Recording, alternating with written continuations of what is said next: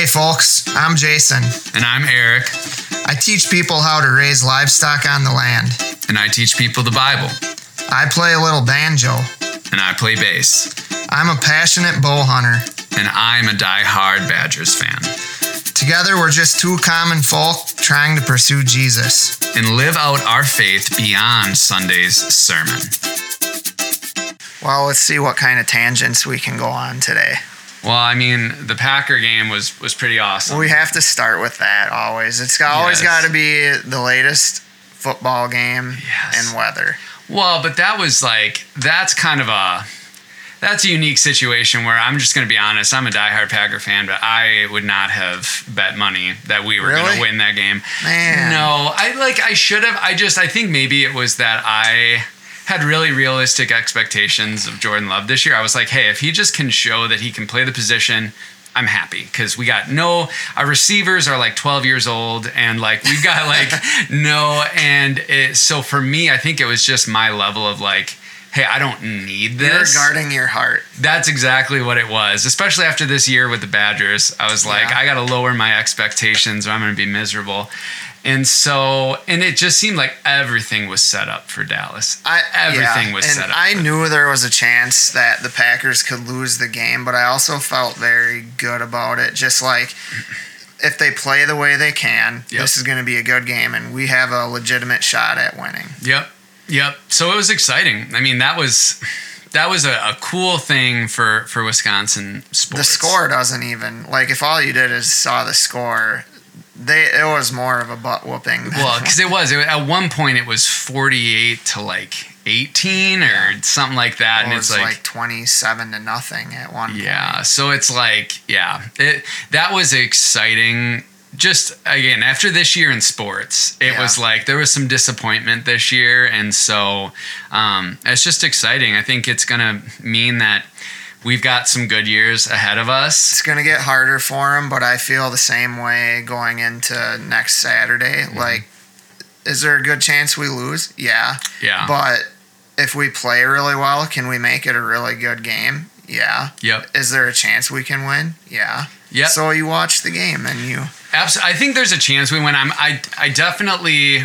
Maybe this is just because of the history, but I definitely respect Shanahan a lot more than McCarthy as far as I think what really helped us out is McCarthy kind of gets just stuck in what he wanted to do, even if it's not working, where Shanahan is like, I mean, in the playoff game a few years ago, it was like, running works. All right, well, then we're going to run it 85 times in a row. I have a heart for McCarthy. He took us to the Super Bowl, and so but it is what it is. But because I know I don't think any Packer fan thinks our defense is like airtight. Like there's weaknesses, and I think Shanahan is much more of a coach that is going to kind of play that game of Jenga and poke until he sees what's moving, and then just like hit it over and over again. Here's the last thing I'll say, and then we can move beyond football. Yeah. Yep. I'm a huge believer in the stories, the storyline. Yeah. And they sometimes just make themselves, but it's a huge part of sports, and it's what makes sports really interesting, and it's why we have so many parallels in life. Yep. But like the story I see unfolding is Love has the opportunity as the unproven quarterback who everyone in the middle of the season, all the national big talking heads were saying this guy is terrible. Yep. Now he has the opportunity to do what Rodgers couldn't do. Mm-hmm. Yep. And that's beat the 49ers. Absolutely. And that's one reason I think it could very well happen. Absolutely. So. Well, and I think, and here's the last thing I'll say before we move on, is I think one of the actual greatest strengths of the Packers is just how young they are, because they don't know they're supposed to lose. Because I think even just Rodgers, the last couple years in the playoffs, he started playing so safe, because I think this idea of like, hey, we've lost to these teams before because we made this mistake or that mistake, so we got to button up and you could just see he wouldn't pull the trigger on certain throws. He was totally different in the playoffs. Yeah, and I just think the fact that no one on this team knows that really they're supposed to lose to the 49ers, and so I'm hoping they just play loose. And if it means they make some mistakes, whatever, I'll take that. But it'll be fun to watch for sure. Yeah. So I'm that's very optimistic. So. yeah. Well, and why shouldn't we be? Yeah. I mean, this has been such a fun end to the season, and so I think, well, hey, that was Is it okay if I keep wearing Packer gear to church on Sunday? Absolutely. I think you got to do it. Yes, I'm actually surprised more people didn't wear Packer gear on Sunday. I was a little let down. Maybe I should. Well, I don't think I have any time to announce it for this coming Sunday, but hey, I'm impressed though. It was less than 5 minutes and we got through our Packer talk. So can we get through the weather now in the next 5 minutes? I think I mean, it's cold. That's all I have to say about it. But the thing is it's like really nice out right now. The sun's shining. It was like a beautiful sunrise this morning.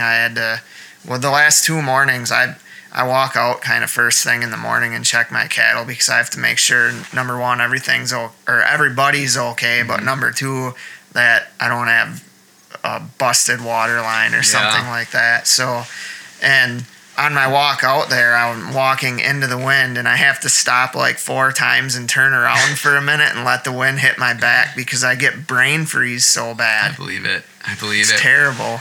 Well, but I'll take. I mean, I shouldn't say it's terrible. It's appropriate for the season. Yeah. I mean, because that's it. You can say something's painful without assigning good or bad on it. Yeah. Like it is. This weather hurts your face. That's just the way it is. And but I'll take. I feel like this winter has just been so gloomy that I will take really cold weather if it means that we actually get some sunshine. Yeah. And so I'm not complaining. Today is the perfect January day. Mm-hmm. The sun's shining. It feels good hitting my back right now. -4. And yep. But like I said, I'll take it. I've got no complaints because that's what I've learned is for me, it's way more about is there sun? Yeah. Like than how cold. Because like it can be 30 degrees, but like foggy and gloomy. And it's like it does not feel like a nice day. Mm-hmm. And it can be like -4, but the sun is out and it's like I'm in a good mood. Yeah. So yeah. Hey, we got through that in like less than 2 minutes. Is there any way that we could prolong that conversation or belabor it a little more? We could, but I feel good about it. I feel like it's funny. It's like I feel like when you can complain about something, you can talk about it for way longer. Oh yeah. And so it's like the fact that neither one of us are really complaining about the weather means it doesn't take that long. There's so many ways that we could make parallels between the weather and life. And so is it really terrible on a January morning to walk into the wind and have it freeze your brain a little bit? Not really. It's appropriate. It just goes with the territory. Well, and that's where Ecclesiastes is that's the book of the Bible that just connects with my spirit more than anyone else. And I know everyone's like, what a depressing book. I think it is the most uplifting and reassuring book in the whole Bible. And that's literally the whole idea is like there's seasons. And you can't change them. Yeah. And there's good things and bad things about every single season. So, I mean, that's what I always go back to it because number one, you can't speed up the season. Like, no matter how much you complain and throw temper tantrums, you can't speed up the season to get to the one that you want. But there's also good and bad in every season, and you can choose to Ecclesiastes says everything is made beautiful in its time, and so it's like you can choose to see the beauty of the season or you can choose to see what's wrong with it, but every season is going to give you an opportunity to see the good or the bad. And it's like, yes, it's cold, but there's no mosquitoes. Well, it just makes me think of like in life we talk about good stress and bad stress, and I think we confuse that stuff all the time. So it's like you're going through a busy stretch. Man, it's terrible. Is it really terrible? Or is it just like life is happening right now? Yep. Or maybe it is terrible because you made a whole bunch of really stupid decisions that led to where you're at right now. Absolutely. Well, it's not just clear cut that like having so much thrown at you right now that you feel like you can hardly handle it is automatically terrible. Like there needs to be a little more context there. Absolutely. Well, and the question is it a season or is it something that like you have to actually address because this has been a prolonged thing? Because like just understanding that's what Ecclesiastes, and going back to it, explains like there's seasons of life that are like, yes, this season is going to be busy. If someone has their first child, it's like there's nothing you're going to be able to do to make that not feel crazy. That's a season that but it won't last forever. And that's the biggest thing is if you can identify it's a season, a lot of times what makes stuff feel so terrible is in our brain we're this is always going to be this. And so to just remember this is with the weather, it's it will not always be -4. If I thought it's always going to be -4, this would be miserable. But it's I understand this is a season, and in a little while it's going to be 80 it's and all humid. a matter of perspective. Yes. If you're tired, well, you're not going to be tired forever. If you're sick, if you have a cold, you're not going to have a cold forever. Now I understand there's much more extreme examples of those, but when you get used to having proper perspective in the little things, when they're amped up, so if you, and I don't want to downplay this because I'm sure there's someone who this could be emotional for, but if you're used to, you get the seasonal cold or you get the occasional flu bug or whatever, and you're it happens. I'm going to just get through this. I'm not going to act like life is terrible. If you ever do have a more serious condition, there's people who we've seen handle it with so much grace, and it's mind-boggling. But they probably can do that because they got used to having that perspective in the little things. Yes.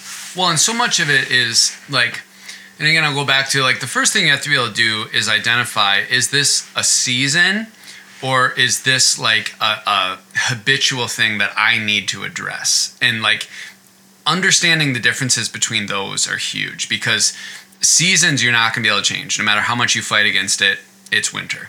You can't change it. But then there's other things where it is hey, this has been a consistent thing in your life for years and years and years, and you need to start looking at what it is you can address.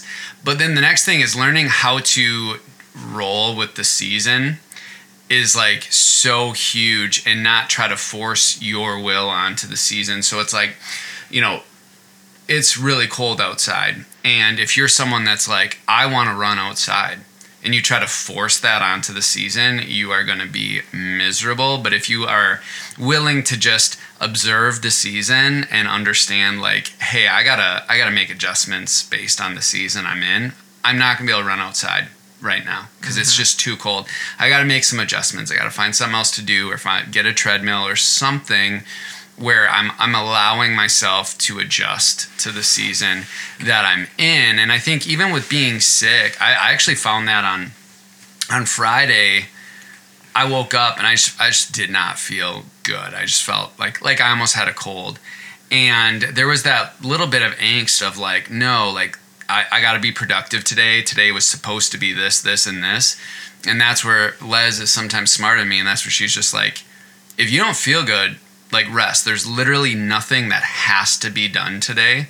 Just allow yourself to rest today. And it's that ability to make that adjustment to not that you're going, oh, woe is me, and you're a victim, but just understanding oh, I don't feel good. So let me make an adjustment on that. And then I woke up Saturday and felt way better. I'm sure a big reason of it is because I actually let myself rest on Friday. So I think that's a big part of it too, is at least for me, it's I want to force my will onto the season, and that just does not work very well. But you know what else is a season? Life itself. Yeah. And I think that's where the rubber meets the road when it comes to having perspective. And I think that's kind of what I was trying to get to, is it could be really easy to listen to this and be you guys are using little kiddie examples here, you're tired at the end of the day, or you have a little cold or something, and someone could be listening and be I just lost one of the people who I love the most in life, or I was just diagnosed with this and I don't know how long I'm going to make it. Yep. The reality is people every day are dealing with that stuff. But what I'm getting at, and I totally understand that for you and I to say it sitting here healthy right now, right? Someone could really question that and draw it and be yeah, easy for you to say.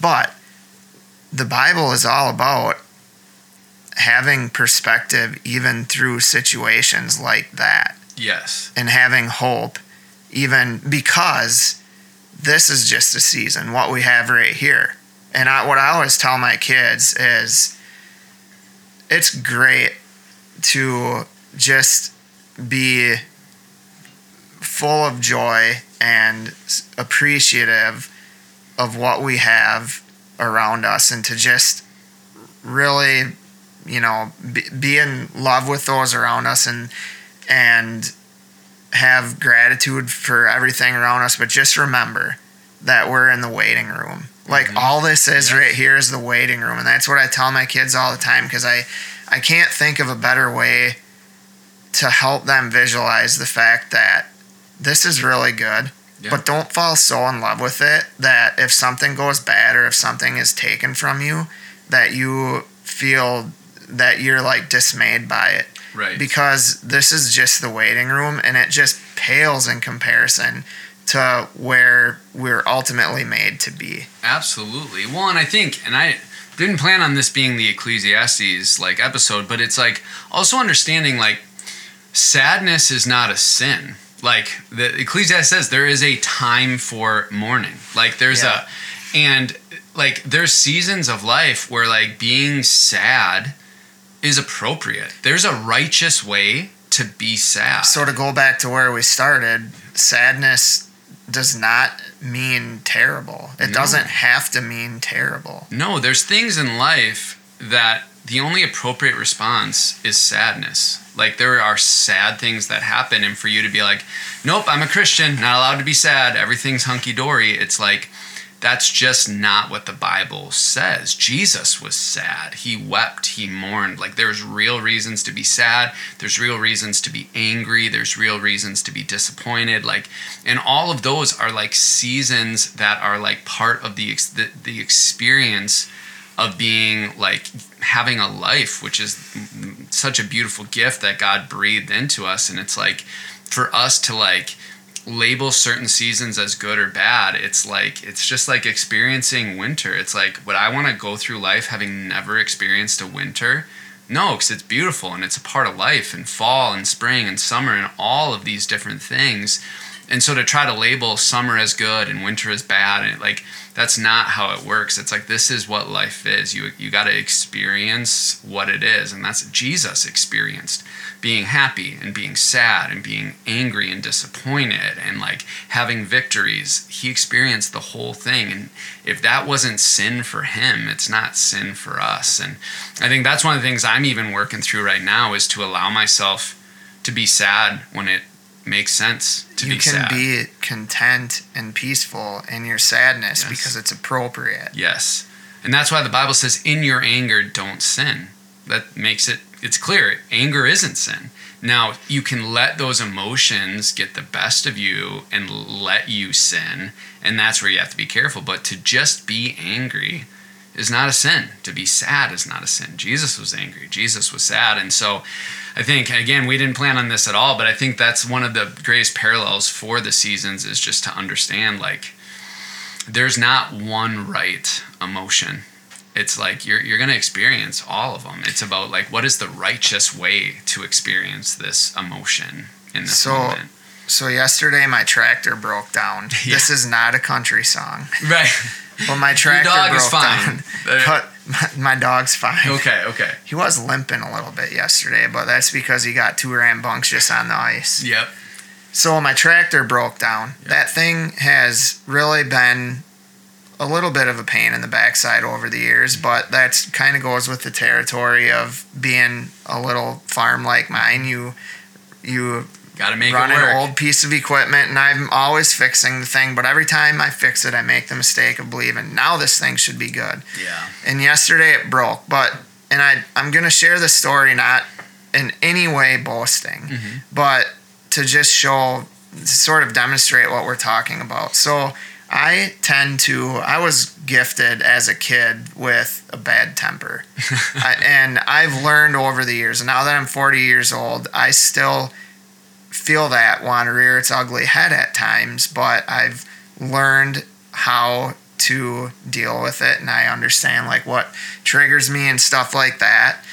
And I would have thought that yesterday would have been one of those moments, because it's this is not the time of year I can have that happen, because we live in a place where we have a quarter mile of quarter mile that the wind can blow snow and dump it in our driveway. Right. So I have to have that thing to clear out our driveway. So it could not snow at all, but we still end up with 2 feet of snow in our driveway some nights. And so this is the most inopportune time for this thing to break down, and I'm getting sick of it because it's not the first time. But it happened to be that right before that happened, I walked out, just like I was describing before, to check my cattle, and I just was kind of overcome with gratitude for everything that I saw. Like, it's just beautiful out, the sun's coming up, my animals are healthy, and I'm so grateful that I have the opportunity to care for these animals and have this little piece of land. And I was thanking God out loud as I was walking. And then I went in and started my tractor, and it broke down, and I had the sense of peace. I felt disappointment. I felt, the temptation to just be frustrated, and maybe even I was frustrated, but I had a sense of peace and contentment, and just kind of like, it is what it is. And I think that it felt supernatural to me because I know what my natural inclination is, and it's not that.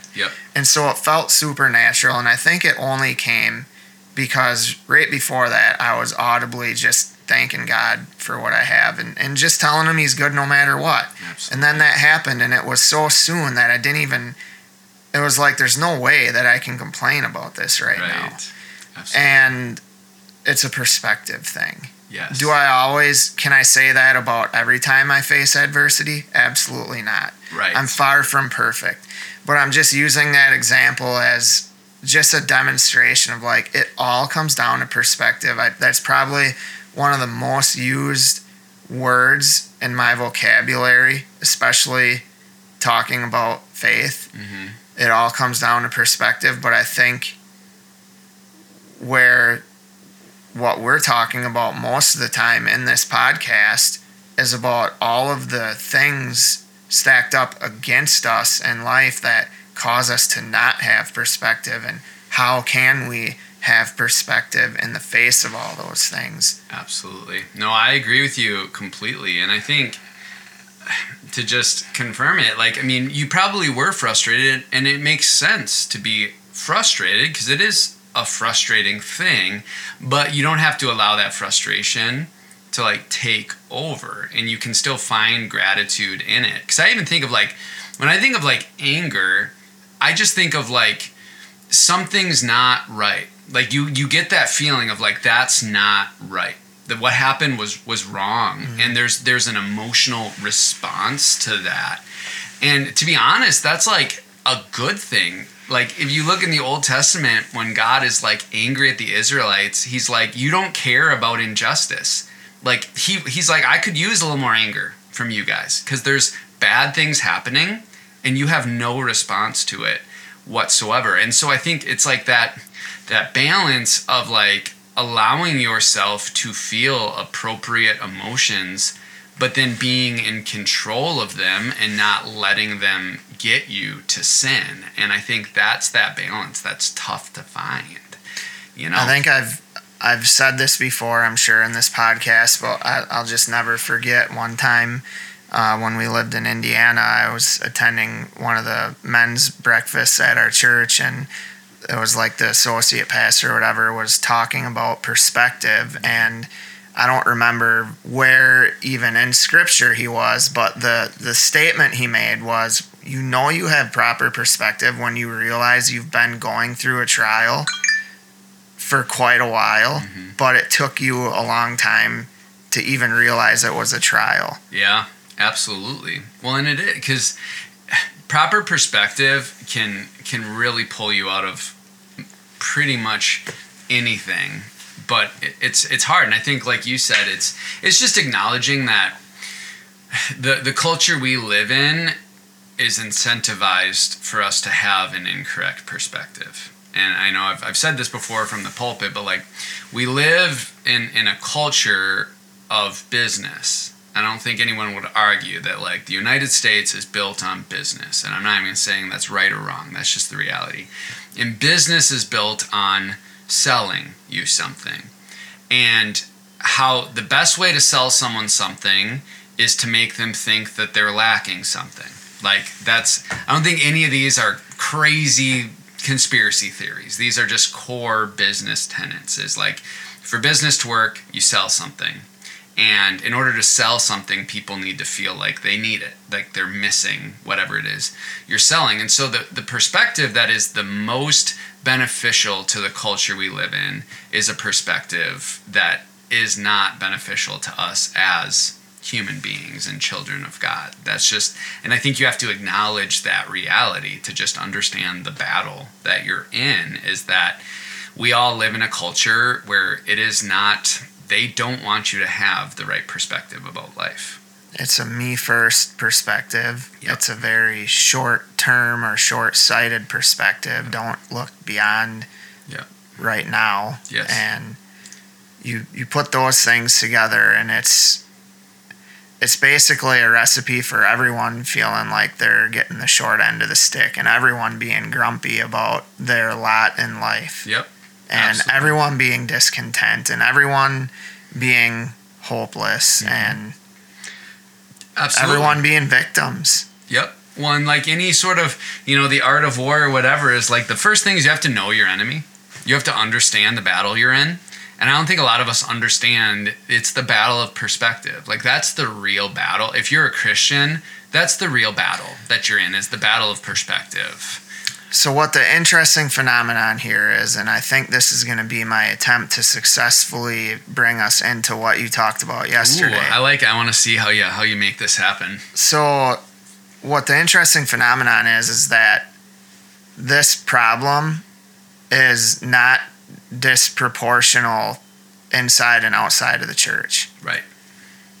And that's a little bit of a disheartening thing to think about. You'd think the people who should have perspective and should understand it, that proportionally should not be the same as those outside of the church. But I don't think that's the case. I don't have any stats to back that up. So you can look at something like the divorce rate, and there is biblical provisions for divorce. So if you're listening, you're divorced, this is not me taking shots at you, but you would think, if you knew what the Bible taught, that Christians would have a much lower percentage of divorce. And we just simply know it's identical. It's an identical rate of divorce of Christians and non-Christians. So that is a stat that we do have. So that's one snapshot that supports my claim. Yes. So you have that phenomenon. And so why does that happen? So now we're just going to shift this entire conversation to the church, to Christ followers.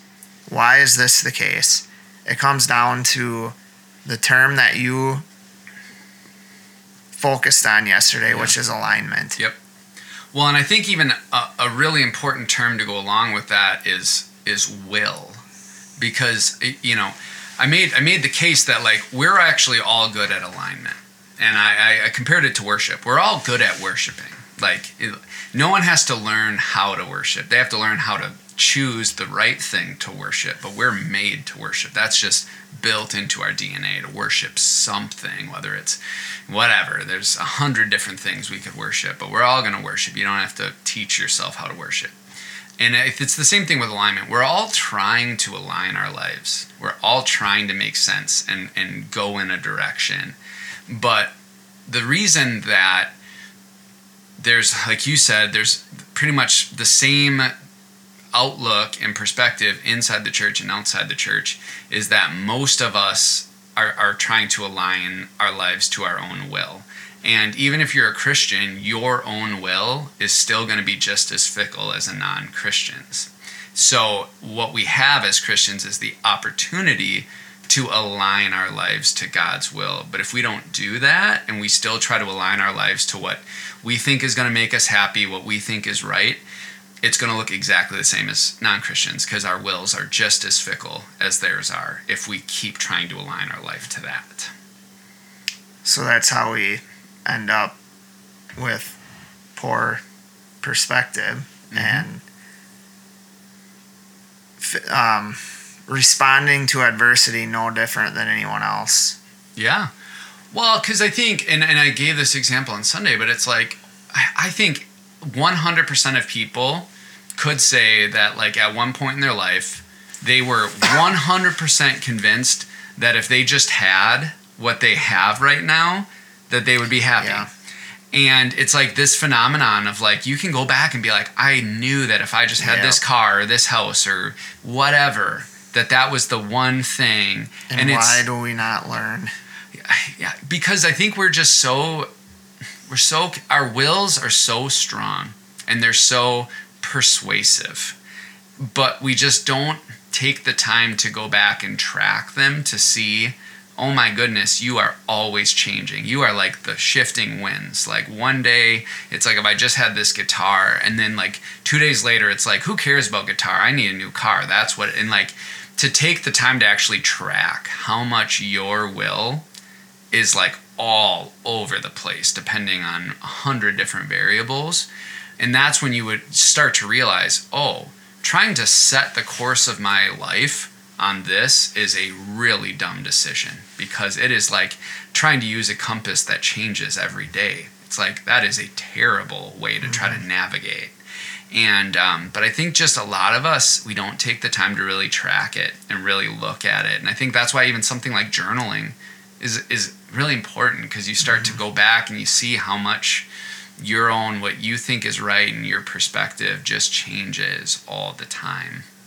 And so I think that's a big part of it, is just we don't do the work of looking at it. I'm a big fan of journaling, and my biggest reason is I don't think you could possibly have a victim mentality if you've journaled for any period of time, because you can literally go back and be like, oh, God answered that one. God answered that. And, I mean, we talk about that. Christians all know this, but sometimes an answered prayer isn't us getting what we thought we needed or what we asked for. Absolutely. But they're always answered. Yes. I know that with absolute certainty after several years of journaling, that I can go back, every single one of those was answered. Yep. Sometimes God saying no is the most beautiful answer to our prayer.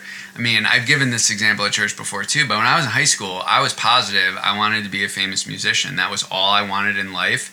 And I prayed for it and I asked for it. And like that door got slammed in my face so hard, and I was so mad at God.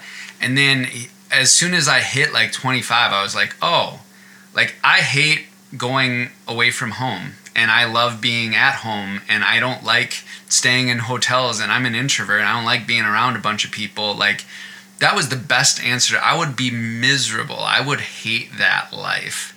And it's just like God knew me more than I did, and him saying no to that was like the most beautiful answer to prayer that I could have gotten. That's really funny, because last night Jocelyn and I were talking to Timothy, our oldest, and he's going to be a freshman next year. So now it seems early, but they start, when they look at putting together their schedule for high school, they're like, do you have some ideas about what things you might be interested in someday? Right. And so we asked him that, and he's always been interested in a few different things, but one of the things that's really kind of budding in him is music. Yeah.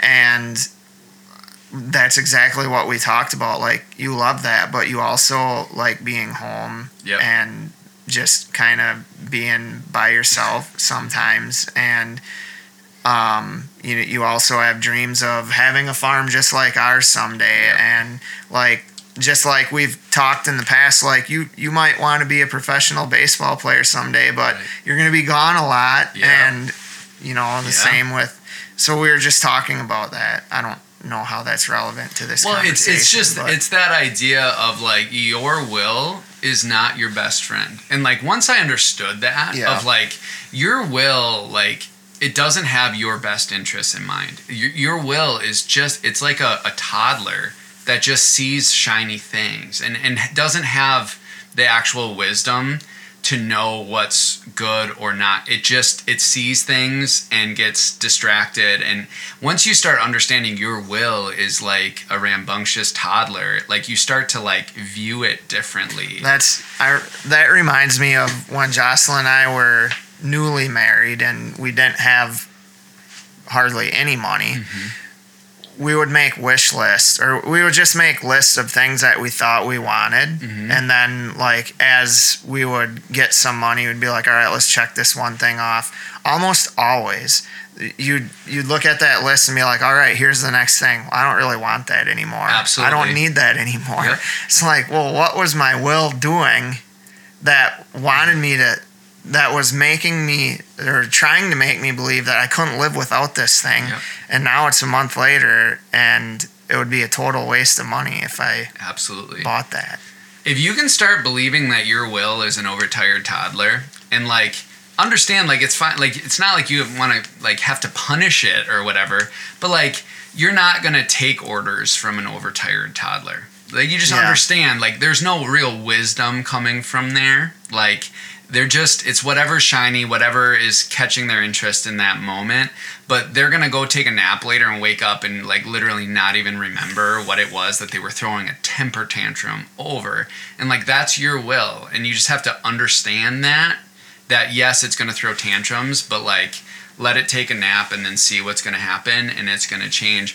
At least for me, it's helped me really manage that and realize like, I mean, can you imagine if a parent was like, well, you know, we probably shouldn't borrow, you know, $700,000 to buy this house, but our toddler really threw a tantrum. Yeah. You'd be like, what are you crazy? You don't make decisions on that. So, yeah, I was just thinking of that. Like, it's easy to think about that in the context of some of the bigger things that have lasting consequences, like relationships or, you know, someone who has an extramarital relationship or someone who drives intoxicated or something like that. Like they're crummy things to think about and talk about, but they're like easy to be like, yeah, that's a bad idea. Yep.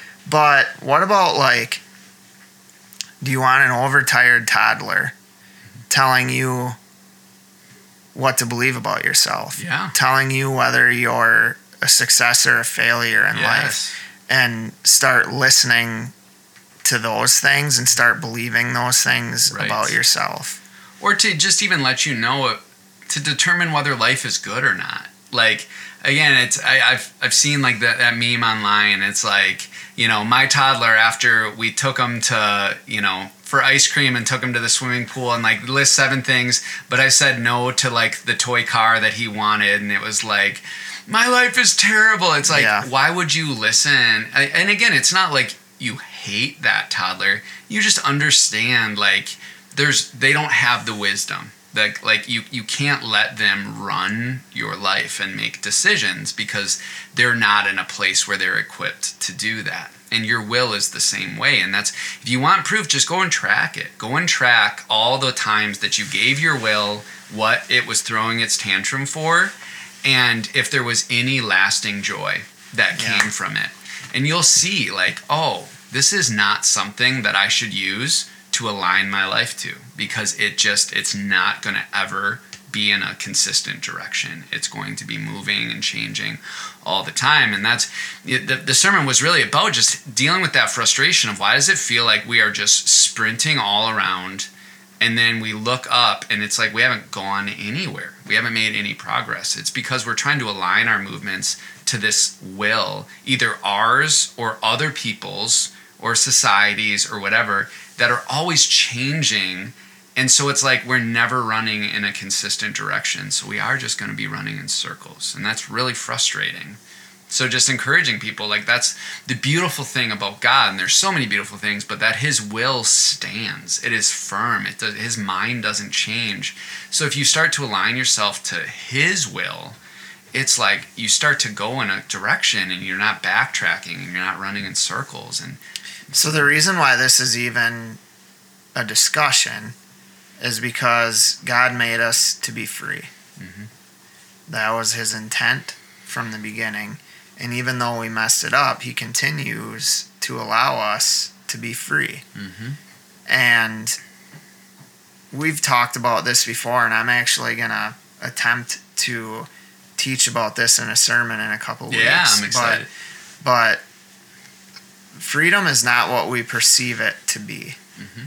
And, you know, you can use the analogy of one of my cattle that right now you would, you know, depending on how you look at it, you could say they're not free because they're within the confines of a fence. Mm-hmm. If you cut the wires and they eventually find out that they are quote unquote free, are they truly free if they go wherever they please? Because they'll no longer have, you know, maybe they'll find something to eat that's nutritious for them, but maybe they won't. Probably they won't. Yep. Maybe they'll find clean water. Yep. Probably they won't. Yep. And so then are they really free? Right. And that's kind of what we do to ourselves as well. Yes. And I'll let you speak on that, but what I find really interesting is the last verse you quoted, which is one of my favorite in the Bible from Hebrews 6, just talks about hope being an anchor. Yes. That is so ironic. Yeah. So like an anchor we perceive as a bad thing because it holds you it's in place. Holding us in place. Yep. And that's the last thing we want because we have freedom to do whatever we want. We don't want to be told what to do. We have that will that you're talking about that has other ideas. Yes. And sometimes just the thought of the anchor being there, even if we're in a good place, just because that anchor is holding us there, we want to be somewhere else, just despite that anchor. Right. Well, and I think that's such a beautiful analogy because I think where people get it wrong, and that's where I don't want to say too much because I want people to, I'm excited to hear your sermon, but I think especially freedom in the Bible is often connected to like love. Like and that's why we have free will, because if we can't choose to not love God, then we can't choose to love God either. You need to have the freedom to say no in order for your yes to mean anything. And so if you look at something like a marriage, it's like I was free to choose Les as my spouse versus anybody else or nobody at all. But in choosing that, in using my freedom, I chose to enter into a covenant in which I made agreements. And now there's boundaries, but I was free to choose that. It wasn't an arranged marriage that I didn't have a choice to. It's like I chose the boundaries. I chose which covenant I wanted to enter into. And it's the same with God. And the difference between an anchor and a snare is like the snare is like you don't get to choose where that is. You're going about your day, and somebody who had ill will for you chose where that snare was, and now they're keeping you where they want you.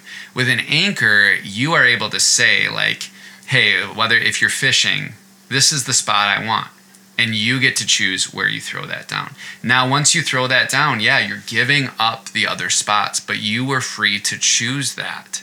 And now there are boundaries. And just because there's boundaries doesn't mean there's no freedom. Like, the freedom is shown in where. And I think that's the beautiful thing of saying, like, the hope that God gives us, it's not a trap that holds us. It's an anchor where we can choose to plant ourselves there because we wanted to stay there.